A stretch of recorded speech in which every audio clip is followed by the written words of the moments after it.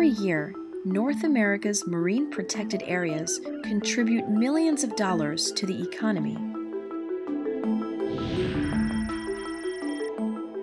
Much of the sustainably caught seafood you see in grocery stores and eat in restaurants comes from the Gulf of Mexico. Marine protected areas here protect coastal wetlands that are essential nursery grounds for shrimp and other commercially important fish. In Banco Chinchorro and Sian Khan biosphere reserves, fishermen have established cooperatives that market sustainably caught lobster. These cooperatives support local communities dependent upon marine resources. Millions of people also visit these and other marine protected areas nearby to relax on the beach and enjoy a variety of water sports. This generates thousands of jobs in tourism and related businesses.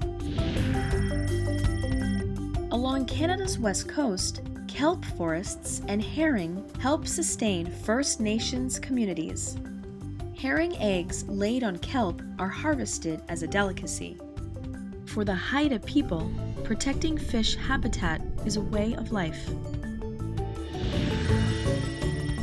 Up and down North America's coasts, whale watching brings people and local benefits from all over the world.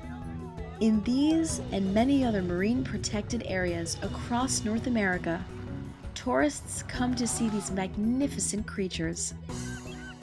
North America's marine protected areas contribute to the economy and help many people sustain a way of life.